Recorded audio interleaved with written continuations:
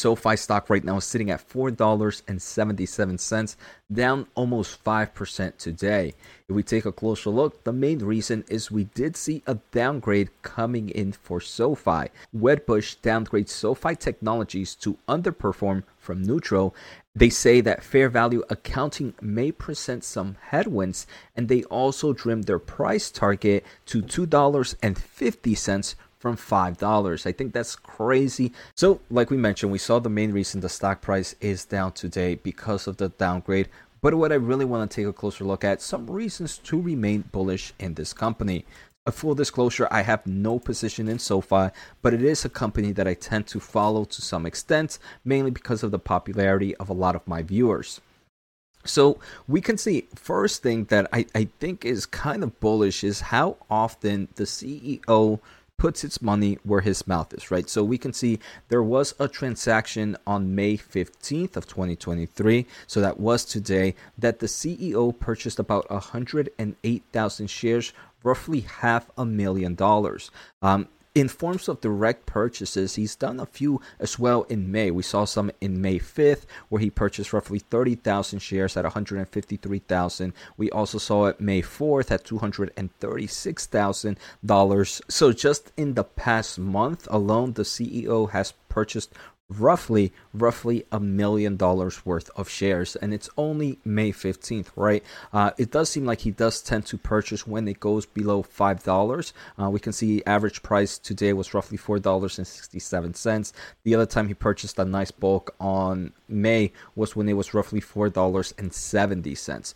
So we can see there's definitely a price point. Maybe some investors might want to consider that. So something to keep in mind out. There are obviously some form of negativity when we take a closer look at insider transactions. There was a transaction on May 9th from the CTO, and he ended up selling roughly $1 million worth of shares.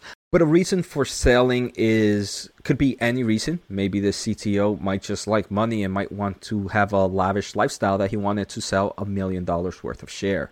So that's reason number one, right? Just the overall CEO being a nice net buyer, in my opinion, definitely draws confidence for investors. The second reason I think one should or could remain bullish in SoFi is just the company's overall guidance, right? They did recently report earnings, and they did increase their 2023 guidance. They expect adjusted net revenue to be roughly in the around $2 billion mark, and it is representing roughly a 27 to 31% year-over-year growth compared to 2022.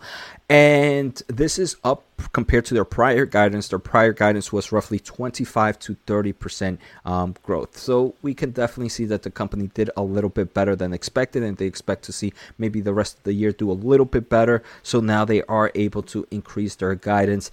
Maybe some investors might be worried that this is no longer that growth story. We can see in 2021, it grew 63%. In 2022, annual revenue growth was 53%. In my opinion, anything in the double digits, especially with the overall kind of environment that we're seeing, is pretty strong. So we can see that roughly 27 to 31%.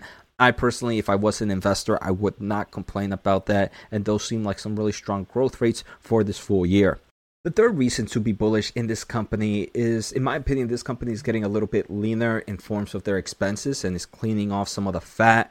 But before we take a closer look, guys, if you are enjoying the episode and you want to support the channel, there are numerous ways you can do it. Just make sure to hit that subscribe, hit that thumbs up, and let me know in the comments, are you an investor of SoFi right now, or are you bearish in this company? Another way is, if you want to learn about the semiconductor market, I do have a pretty amazing membership. Just click join on the button below. Finally, I want to thank The Motley Fool for sponsoring this video, and check out fool.com/Jose for the 10 best stocks to buy now. With that link, you get a promotional offer for the subscription service. Now, let's continue with today's episode. Right, so during their earnings call, they did talk a little bit about how the company is getting leaner and meaner and how they're working to achieve GAAP net income profitable, and they do believe that's going to happen in Q4 of 2023. Some of the few things that they mention is, hey, adjusted EBITDA of $76 million is now greater than stock-based compensation compensation at $64 million.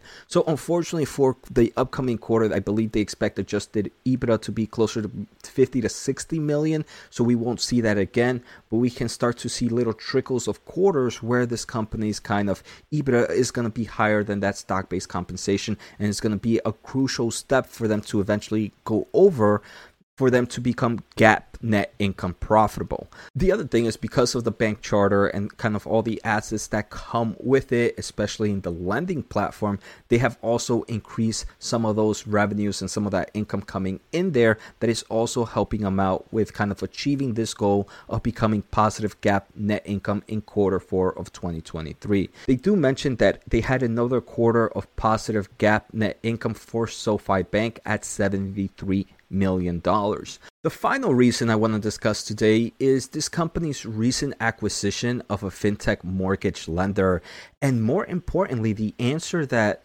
management gave during their earnings call when they talked about the synergies here. So we can see on April 3rd of 2023, it was announced that Sofi Technologies acquired a leading fintech mortgage lender. And some investors might be like, Jose, well, mortgage right now is doing horrible, right? There's numerous headwinds with higher interest rates. I'm here trying to buy another house, so obviously I know that firsthand. And the company obviously knows that firsthand as well.